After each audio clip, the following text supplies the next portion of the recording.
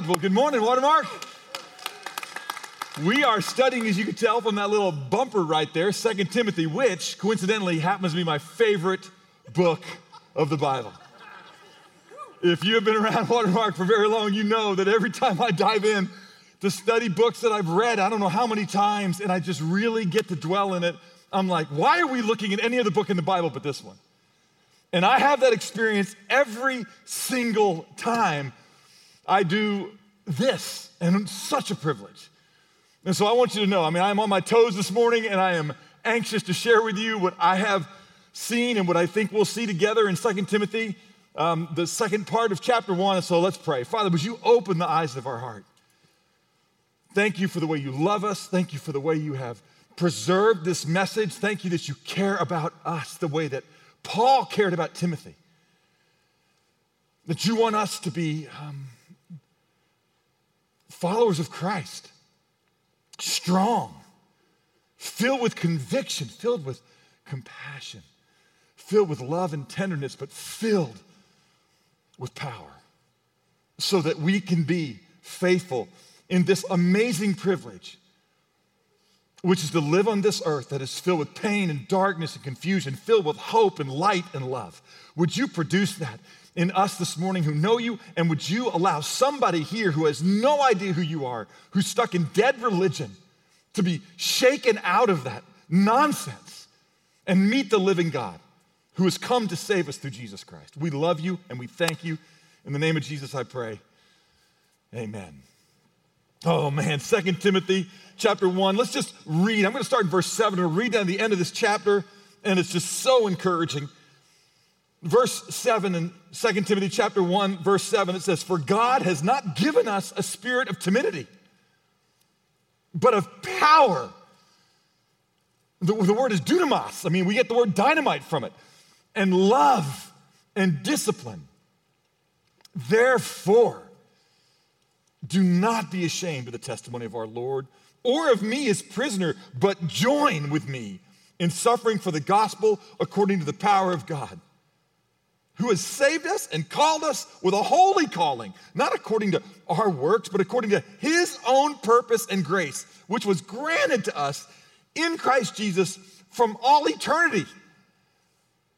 But now, right now, we get to see that he is revealed by the appearing of our Savior Jesus Christ, who abolished death and brought life and immortality to light through the gospel, for which I was appointed a preacher, an apostle, and a teacher.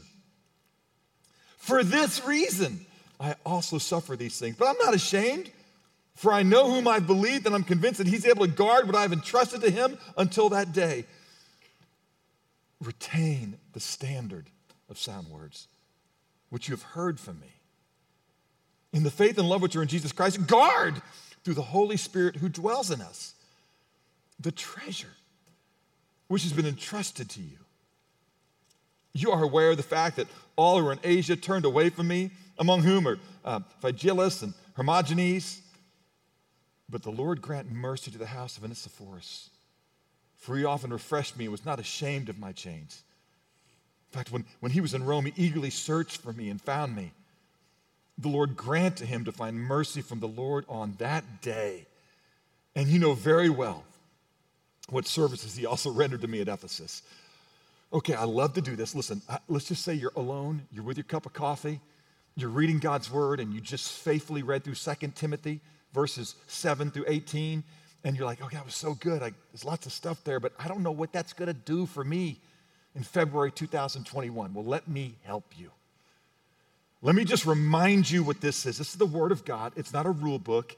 It is a revelation of God. He is telling you who he is, what world you're in, what is going on in this world, why there are ice storms, why there is poverty, why there is abandonment, why there is divorce, why there is hopelessness, darkness, despair, why the things that you don't want to do, you find yourself still doing, and how he can rescue from that, how he's not mad at you, but he's going to deal with sin because God cannot tolerate it, and God is going to win.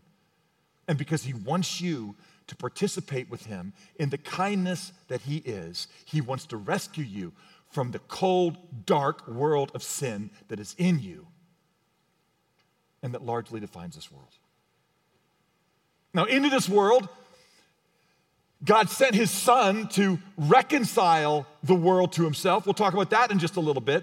And then he left people who knew the son to do what the son did when he was here, which was just fulfill everything that was in the Old Testament, which was God saying, this is how good I made the world. This is why the world got screwed up. This is the promise I make them to redeem it. Jesus is the Redeemer. Now you people who know Jesus, help me rescue more people before we roll up everything I'm doing and deal with darkness, coldness, and death forever. I don't want them to be on that side. I want them to know me. And if you're one of those people that know me, know this. And so there are three things that show up in every single chapter of 2 Timothy. And I want you to see this. In every chapter, when we study this book, and this, to remind you, is Paul, who was the very first individual to create, if you will, and minister to the non-Jewish church.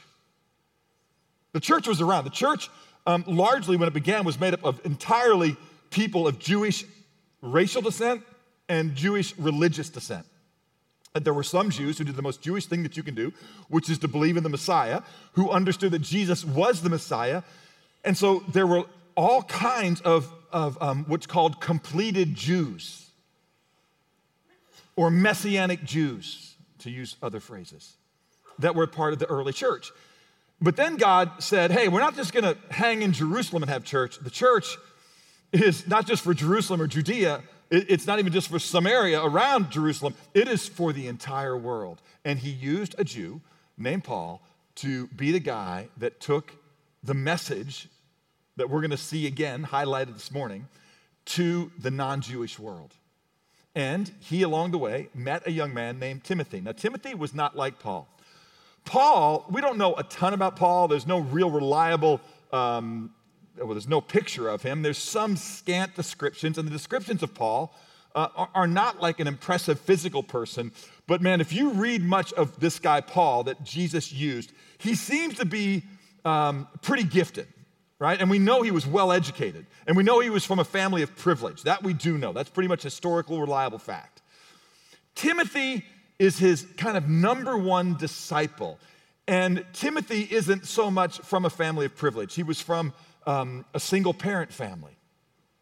He probably had a pretty good sized father wound. And he wasn't just quite as sure of himself as Paul was. In addition to that, Timothy is what's called a third generation believer. If you want to say Jesus is the first one who believed in the message of the gospel because he was the gospel. And then there were the apostles. There was this whole other group that knew Jesus personally and met Jesus. And Paul was one of those guys, right? Paul wasn't one of the original 12 or 70 that hung around Jesus, but Paul met Jesus personally right there just north of Jerusalem on the road to Damascus. Jesus himself appeared to Paul, spoke to Paul, and help Paul know, I am the resurrection dude, and I don't like the fact that you are persecuting me, my people. So you better figure this out real quickly. And Paul did, by the grace of God. So Paul had been with Jesus. The early apostles had been with Jesus, but Timothy is like you and me. I've never seen the risen Lord. I wasn't there when Mary ran back from the grave. I didn't see him walk on water. And Jesus says, blessed are those who believe and don't see. One of the greatest evidences that Jesus is who he says he was is what happened to all the timid disciples. The disciples initially were like, I'm not really sure what God is doing. Okay, we're starting to see this Jesus who clearly is an amazing teacher and clearly is pretty sure of himself. Now we watched him calm the wind and the waves. We watched him feed a multitude with just 5 loaves and 2 fish. We watched him call people forth from the grave. And he even told us that no one was going to take his life. He was going to give his life to them. And we watched him turn his life over. But man, are we really sure we didn't follow a basket case? And then that basket case walked out of the grave. And it changed those men. And there was a spirit in them of power. And I bet you're like, well, hey, just why don't you appear to me as I go north on 75 the way you appeared to Paul north on the road to Damascus, and I'll be just as bold. And here's what I'm going to tell you. You probably won't get that privilege. So you need 2 Timothy. You need this book, because Timothy is written to third-generation Christians, you and me, who are having to retain the standard of sound words. We're having to believe on the foundation built by Christ and the apostles. Now, I want to just encourage you with this. The Bible is not a philosophy. It's not the ideas of men. It is a book that is anchored in history. It is not nonsensical. You can make sense out of it because you can test it. Are there individuals in history named Pilate? We didn't think so until 1960, and we found evidence that, in fact, Pilate existed. Is there a king called David? We didn't think so until we found coins in Israel that had David on there. There are people that speculate about all the craziness of the scriptures, and yet archaeological discovery after archaeological discovery go, this book knows what it's talking about. There are lots of non-biblical witnesses in addition to the biblical witnesses, Secundus, Tacitus, Josephus, that speak of the resurrection. But you're going to have to decide what you're going to do with it, and Paul knows you might be timid. So let me just tell you how I kind of sometimes remember things and remember books. And, Timothy was a bit of a scaredy cat, and he wasn't really ready to hang in there and lead. And God had given Timothy the church at one of the most influential cities in the known world. It was Ephesus. And Ephesus was, I don't know, just imagine just a happening city, kind of a New York, Las Vegas rolled up into one. It's all gone on there. I've been in Ephesus. It's still an impressive archaeological site.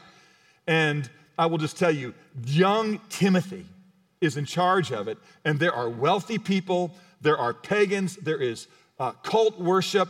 There is free sex. There is Rome and New York and Vegas rolled up into one. And Paul says, you preach Jesus. And Timothy's like, oh, okay. And maybe that's how you feel. You need 2 Timothy. So I kind of remember this book this way, not 2 Timothy, but like, hey, just a second, Timothy, all right? If you think of Timothy, his name probably should be Timothy, all right? That's probably what I teased him in the school. Hey, Timothy, come over here. Timothy, come over here, right? And you might feel like that. And so when you're feeling scared, not willing to step up there, I might just say, hey, just a second, Timothy. Let me remind you whose you are, who you are, and what's going on, and what you must do, and what's at stake. As I was thinking about that this week, what came to mind was just heroic things that individuals did. And one of the ones that's been maybe one of the most heroic things we've seen in a long while is has been made infamous through Tom Hanks, right? You know what I'm talking about. I'm talking about Chelsea Sullenberger, that we know him as Sully. I don't know if you know this or not, but it may not surprise you that Sully is a Texan, all right? Born just north of here in Denison. That's where he grew up. And so this Texan, man, he was flying flight 1549, U.S. Airways flight 1549 on January 15th, 2009. Can you believe that was 11 or 12 years ago? And right after it took off from LaGuardia, that plane ran into a flock of geese, and it just sucked into both engines and disabled the engines. You know the story, right? He couldn't make it back to any nearby airport, and so he made a decision, I'm going to land this puppy, and he landed in the Hudson and saved every single member on board, and he became a folk hero overnight, went to the Super Bowl and got the Presidential Medal of Freedom, and on and on and on and on and on. But here's what you don't know about Sully. The guys that described Sully described him this way. He was shy and reticent. And you look at Sully and how in the world did you land that plane? And I read a quote, I was reading this affiliated really with my study of wait a second, timidity. And I read this and I go, that's perfect. So this guy, it said people who knew Sully said he was shy and reticent. And yet there was a poisedness. He was poised and calm in almost every situation. And they asked him one time when he was speaking, how did you pull that off? And I want you to listen to this because it's why we're going to study this together. He said this, well, one way of looking at this is that for 42 years, I've been making regular small deposits in this bank of experience, education, and training. And on January 15th, the balance was sufficient so I could make a very large withdrawal. That is brilliant. Can I tell you why we're gathered today? And can I tell you why you should study God's word all the time so you can be continually reminded of the goodness of God, the calling that he has on your life, so that you can land the plane of faithfulness. The United Trinity has called you to pilot this moment in history, church.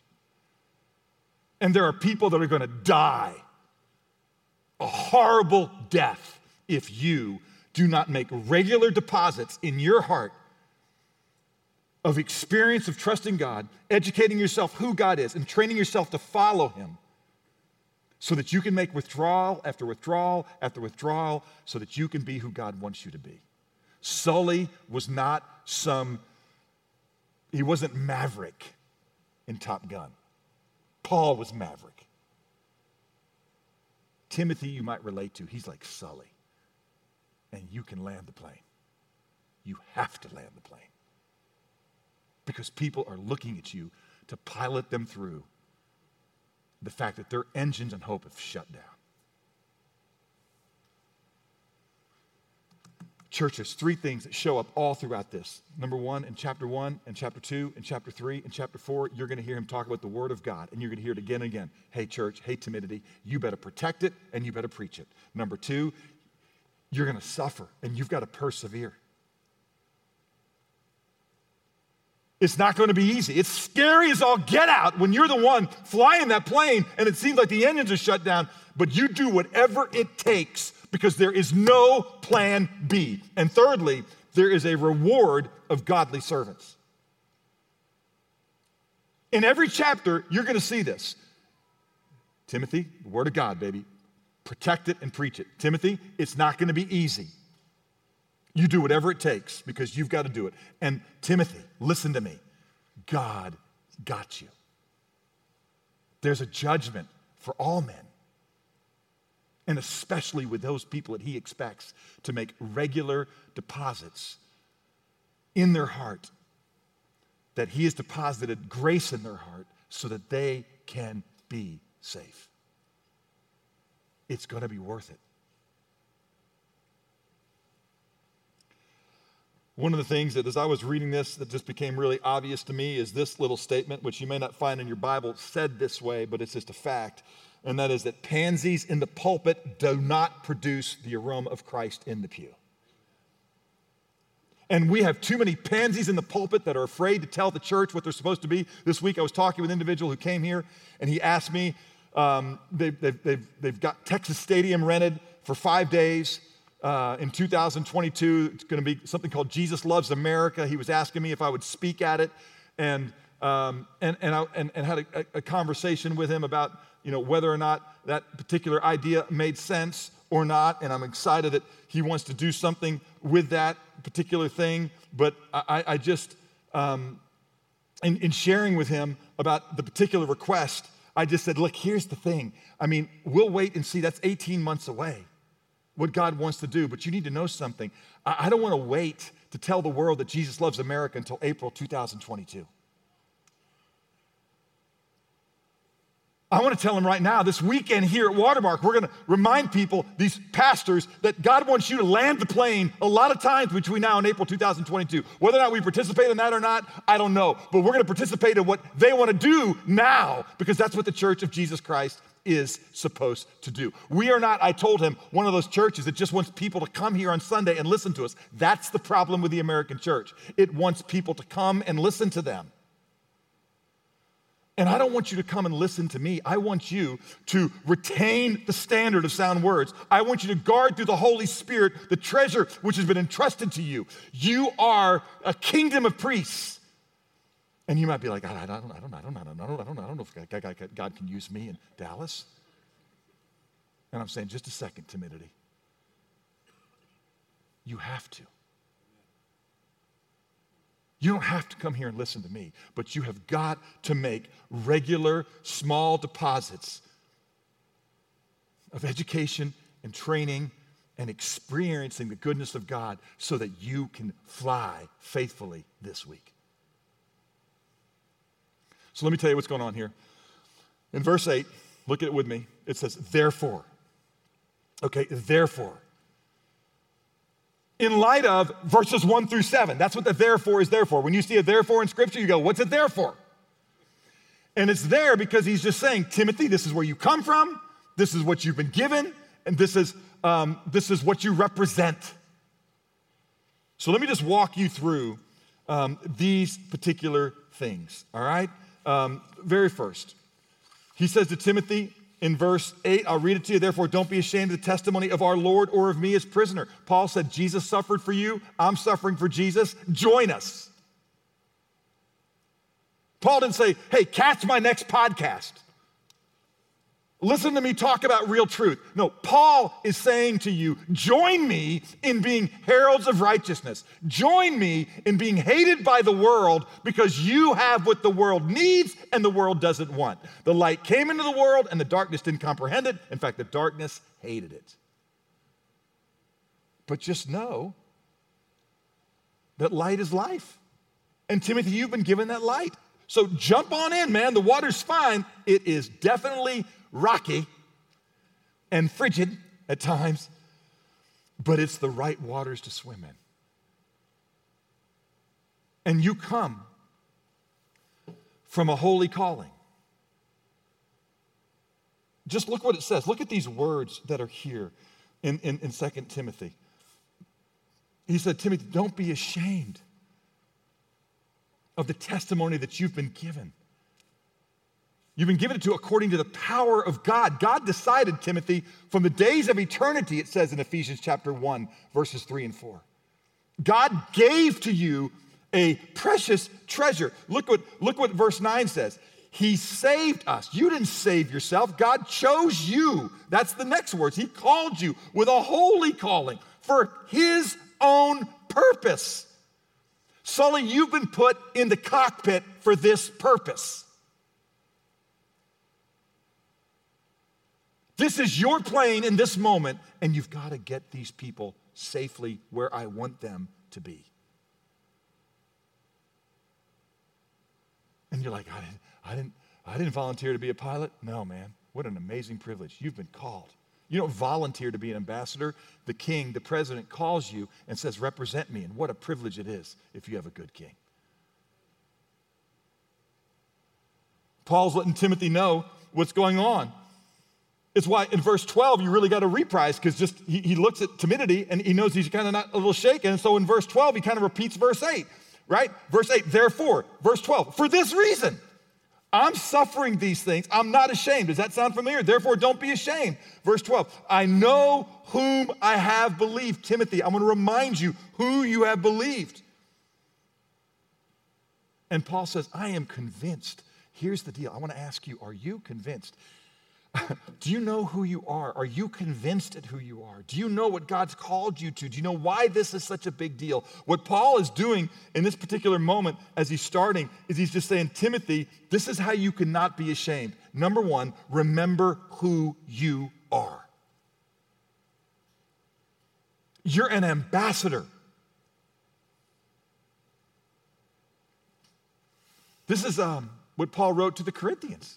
Right? Now, because you might be going, well, Ty, that's fine. Timothy was called to be a pastor. I want to just say this. We're a kingdom of priests. We're all third-generation Christians.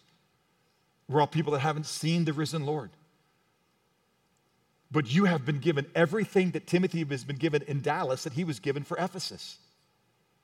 God put the same deposit in you, the same spirit which was Christ and which was in Christ, distinct from, but in and through Christ, was in Paul, was in Timothy, and has been given to you. For you will receive power, the scripture says, when the Holy Spirit comes upon you. The Bible says when you acknowledge your sin and God's provision to deal with your sin and you're reconciled to him, you become one with him and he puts a deposit in you. That deposit is the Holy Spirit. That Holy Spirit is the Spirit of truth. That Spirit of truth now sets you free from the spirit of error. The spirit of error says to you what the spirit of error said to Jesus. The Father's forgotten you. Would he really send you into the desert to not have food or water for 40 days if the Father loved you? And Jesus says, you know what? Man doesn't live by timidity alone. Man doesn't live by the hunger of the flesh alone. Man lives by the word of God. That's what Jesus said. And because he had educated and trained and taught himself to live on something more. The spirit of truth inside of him, illumined by the word of God, reinforced by the word of God, produced a man of God. The same is going to be true of you. But you have to devote daily. You have to make regular deposits. How blessed is the man who delights himself in the law of the Lord, and on that law he meditates day and night, for he will be like a tree firmly planted by streams of water, which yields its fruit in season. While the rest of the world withers in the heat of summer, not this one. It produces its fruit all the time because it's got a source that other trees don't have. This is where the living water is that illumines to that fountain of ever-living water that Jesus says he is inside of you in the person of the Spirit. Do you know him? If not, no wonder you're not landing the plane. No wonder you're freaking out, right? So many Christians leave the cockpit and are running back there before anyone knows what's really going to happen. Go, oh my gosh! There is death coming! Oh my gosh, this world isn't great. This flight's bumpy. And he said, no, just sit yourself down in that seat and you tell people how to get through it.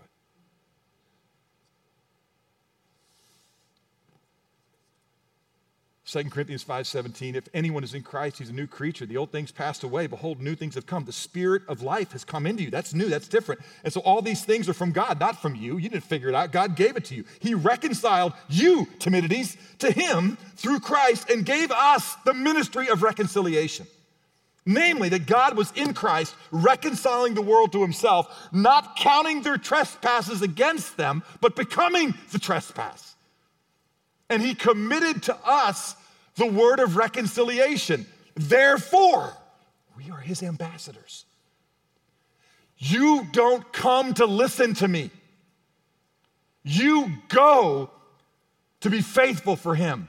But we gather to remind ourselves who we are. So we can say, wait a second, timidity. This is not supposed to be a first-class flight where people just come up and serve us and we have ease because God's good. No, we're in a world where geese fly into engines and people die and face judgment. Give them hope, Sully. I know, but I'm just reticent and shy. Fine. It ain't about you. It's about your training and the truth.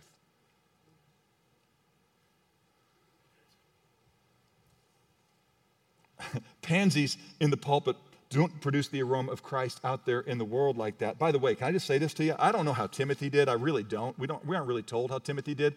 But I can tell you that what Paul told Timothy to do in 2 Timothy chapter 2, and I get ahead of myself because I'm going to teach this next week, where it says, Timothy, these things which I've told you in the presence of many witnesses, these entrust to faithful men who will teach others also. So let me just give you a little precursor of what you're going to hear next week, because you're going to hear it for every single week the rest of the time that we teach and talk about this together.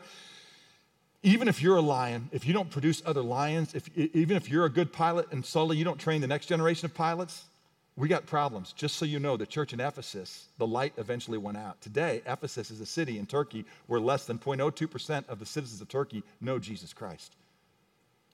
Jesus rebukes them in Revelation chapter 2. He said, you've lost your first love.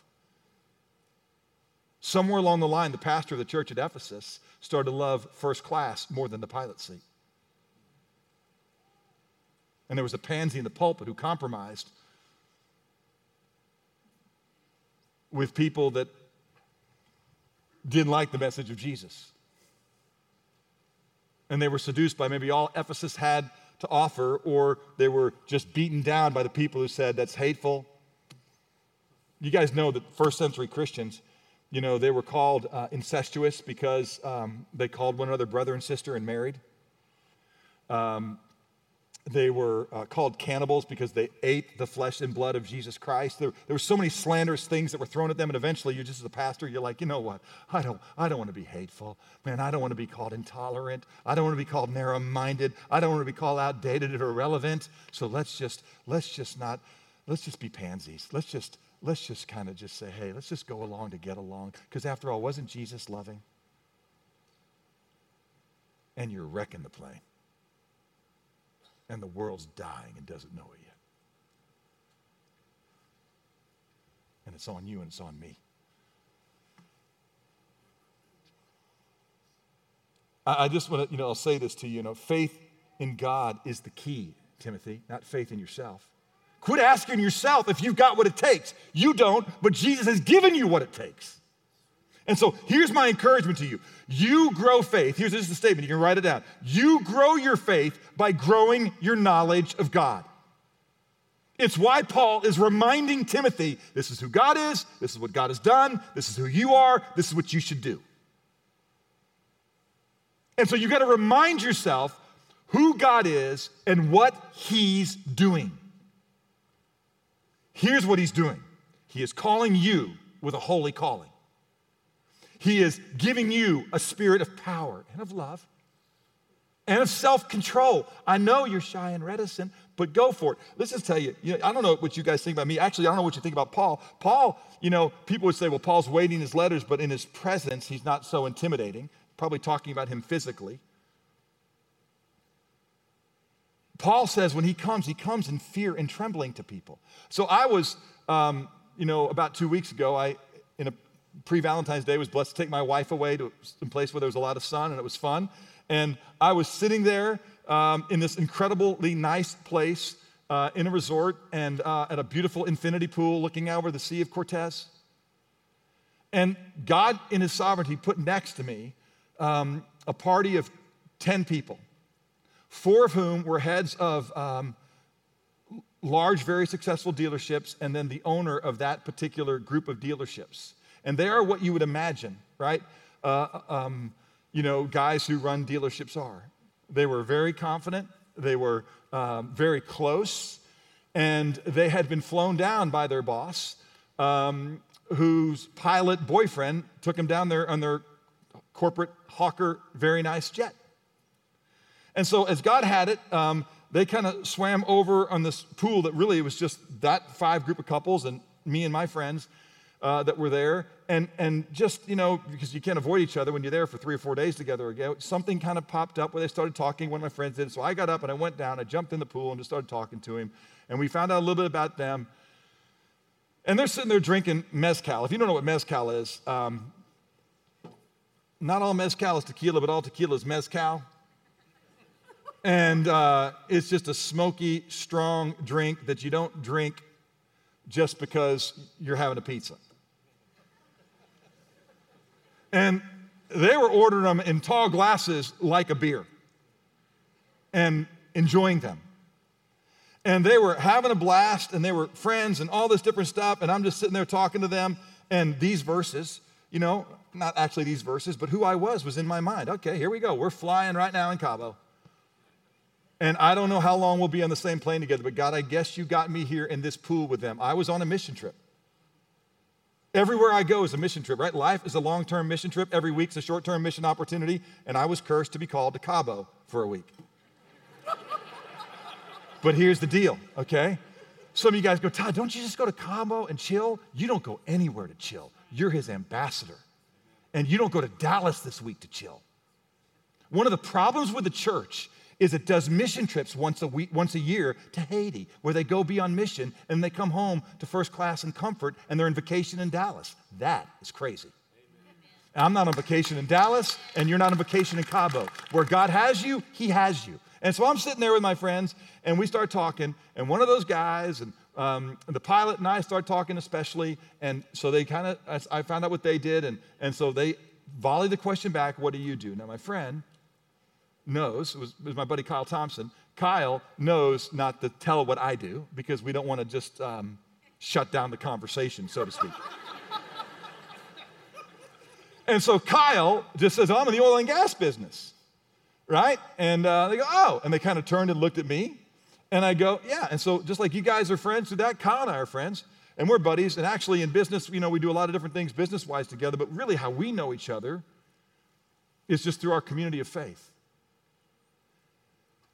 Right? And they kind of, looked at me like this. And I'm like, okay, here we go, big boy. Mezcal and all. And so I just said, do you guys have a faith? And then the pilot spoke up, put the drink down, and just says, hey, well, let me just tell you. I mean, I'm cool with Jesus. But, I just think Jesus and boom, boom, boom, boom, boom, boom, boom, boom, boom, boom, boom. And I'm like, okay, Lord, here we go. What do we do? And here's what I did. I said, man, that's awesome. So you feel that way about Jesus, right? I said, hey, you're about to fly these guys back to Chicago. Let me ask you a question. If you're flying a Hawker, you're probably rated for instruments, right? You're IFR pilot, right? Not a VFR pilot, right? So you're not rated just to see visually. You're rated to fly by the instruments that are on the panel, because sometimes you're flying through clouds. He goes, of course. I said, let me ask you a question. You ever been up there in the plane where you think you see clearly and you know that if you don't look at something that's more certain and true than you, you're going to be in trouble? And he goes, oh yeah. He goes, I got to look at the instruments. I go, why? Because those instrument knows what is true. Sometimes you don't know where the horizon is. You don't know your altitude. So do you know what that little instrument thing is called on your dash? He goes, I'm a pilot. It's called an attitude indicator. The attitude indicator basically is what causes your wings to know, if it's set right with the horizon or not, or if you're, flying straight or not. Your altimeter tells you what height you're at. Those things are true, and you can't tell when you're in clouds. That's right. I go, well, can I just tell you something? I'm encouraged that you feel a certain way about Jesus, but you got to figure out what is true. Because if you fly through the fog of life, trying to make it up between glasses of mezcal,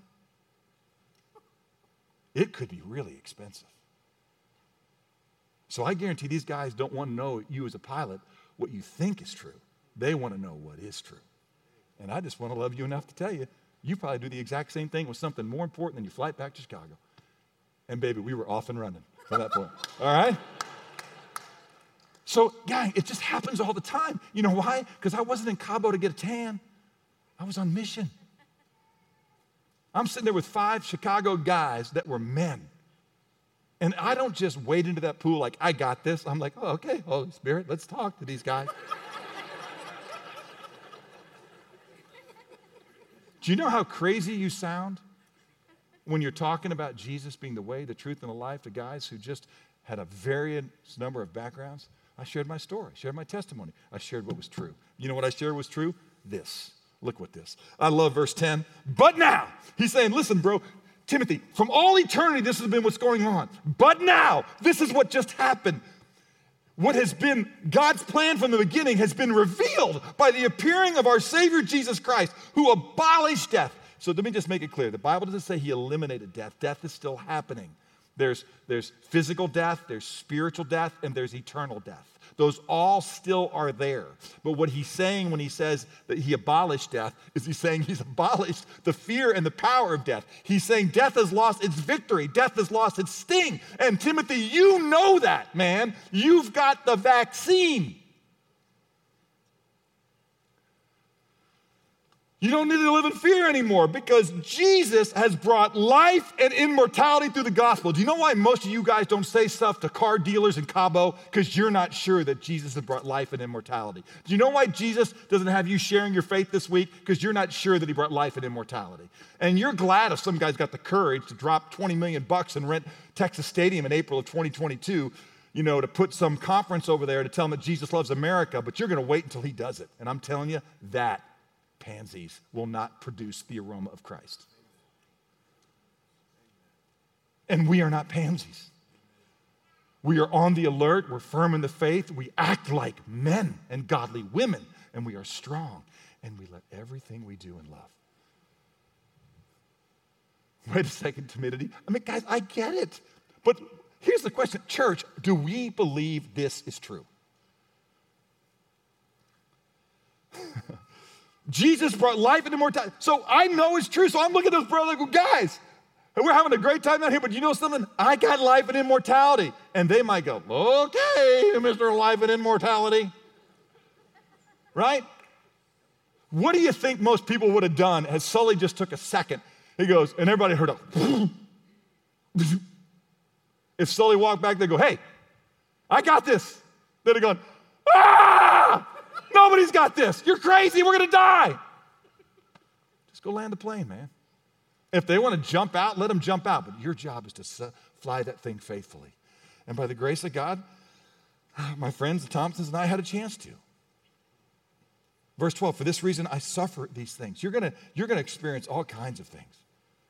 But I'm not ashamed, for I know whom I believe, and I'm convinced that he's able to guard what I have entrusted to him until that day. Let me just say, this is one of the things that people who study this book wrestle with. What have we entrusted him? We entrusted our life to him. Well, that's true, we have. But what Paul's talking to Timothy about right here, by the way, Paul didn't write 2 Timothy from Cabo.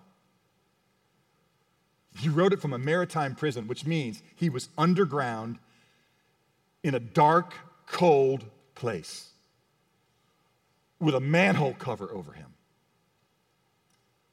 And he got a letter out to Timothy. And he's saying, God's got this. The whole Praetorian Guards heard the gospel.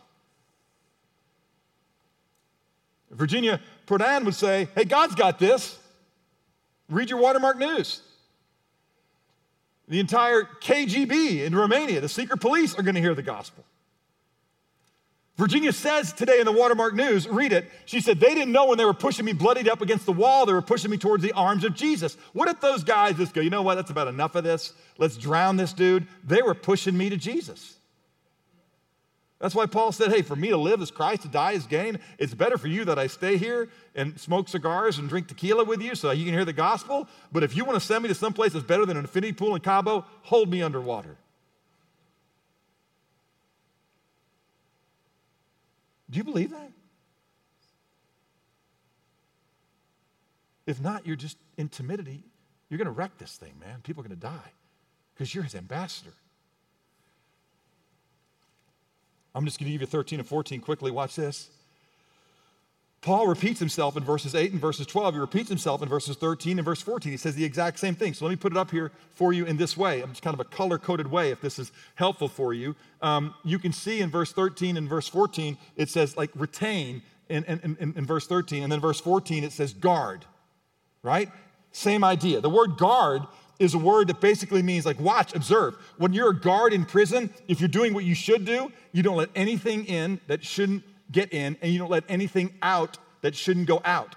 Does it ever amaze you how there is drug trafficking in prisons? Right? I'm like, how's that happen? You know what? We have corrupt guards. And because of that, there are shanks, and there is murder, and there is trafficking in prisons.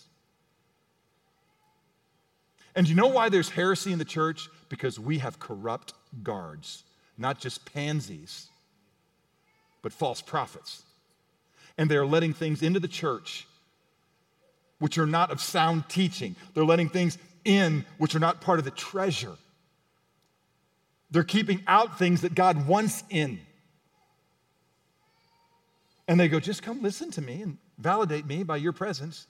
Instead of guys up there saying, no, let's study the Word of God, be reminded of what is true, remind ourselves who we are, what we've received, and what we're called to do, and let's go do it. And let's love and pray for each other throughout the week.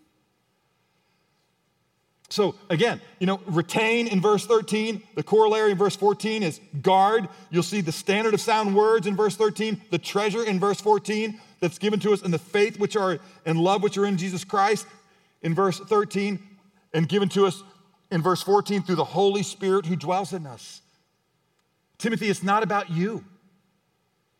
It's what God's given you. Just be faithful with it. Guys, this is not your message. We're not talking about what Todd Wagner believes. I am just the mailman. I'm a servant of Christ and the steward of the mystery of God. So I tell these guys, well, that's just what you believe. I go, no, it's not what I believe. It's what God's word says. Well, how do you know the Bible's the word of God? Okay, do you want to have that conversation? Let's go. Let's talk about why the Bible's reliable compared to other books. Do you know how to do that? Go to our equipping classes. We're here to train you, educate you, so you can experience how to do it so you can fly, not listen. Quickly, verses 15 through 18. All 15 through 18 is Timothy, you've got a story. You've got an example. And if I had to summarize verses 15 through 18 for you, this is how I would summarize it right here. all right, with this little statement that, I just wrote down, I would tell you that Christianity is a team sport, right?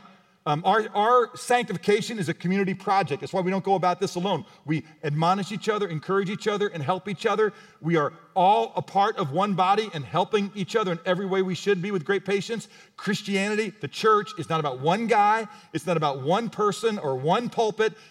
In Ephesus and in Dallas, it is a team sport. But there are individual honors and there is individual accountability. And I want you to hear, well done, good and faithful servant. And you're not going to hear that if you listen to sound expositors. You're going to hear, well done, good and faithful servant, if you are a sound and faithful Timothy. And you learn to fly because you have been called with a holy calling. And so what he does in 15 through 18 is he writes, and this is really important right here, he writes, watch this, the Lord grant mercy to the house of Onesiphorus. Why does he say that? Because Onesiphorus is probably dead. When Paul was imprisoned in Rome, he wasn't ashamed of his chains, and he walked around and said, where's Paul? Where's my friend Paul? Why do you want to know where Paul is? You believe what Paul believes? Because I want to take Paul provisions. Why would you want to take Paul provisions? Because he's my brother. Oh, he's your brother, so you're one of those. Yeah, I'm one of those. He was faithful to Paul when he was in Ephesus. He was faithful to Paul when he was imprisoned in Rome. And it probably cost him his life. I don't know what it's going to cost you. But whatever it is, it's worth it. It's completely worth it. So I want to just give you one little thing just to close, and you might just sit there and listen and go, man, I've been screwing up. Do you know what's interesting? Paul has a way he always says hello. And the way he always says hello is grace and peace. If you go look, Paul wrote 12 books in your New Testament. Some people would argue 13, but for sure 12. 9 of them to 7 different churches. And then 3 what's called pastoral epistles. In his pastoral epistles to Timothy, it's the only place he doesn't say grace and peace. This is what he says. Hey, Timothy, grace and peace, which are from God the Father, and mercy. Because, bro, I know it's hard. Just mercy to you. Timothy, don't be too hard on yourself. There are going to be times in the pool where you just freak out and you don't lean in. But just forget what lies behind. And you got another chance to fly that plane tomorrow. I got a text last night from a friend, a pastor. I taught a conference in Australia one time, and this young man that was at this conference has gone to plant his own church, and he sent me a text last night. He said, Todd, this morning I preached a message, and I feel like I waffled. Somebody walked in that I didn't expect to be in there, and it just kind of threw me off. I don't know whether he wanted to please that guy or was like, oh my gosh, this is going to help our young church start up, and he said, I just did a terrible job. I don't know if it was the fear of man, idolatry of being loved. I don't know what his problem was, but he just said, man, have you ever experienced it? What should I do? Maybe you felt like that. God, I just gave into the fear of man. And I just would say, hey, what I told him is, man, first of all, I'm praying for you. Second of all, were you ready? Did you pray? Do you have an idolatry that you got to deal with?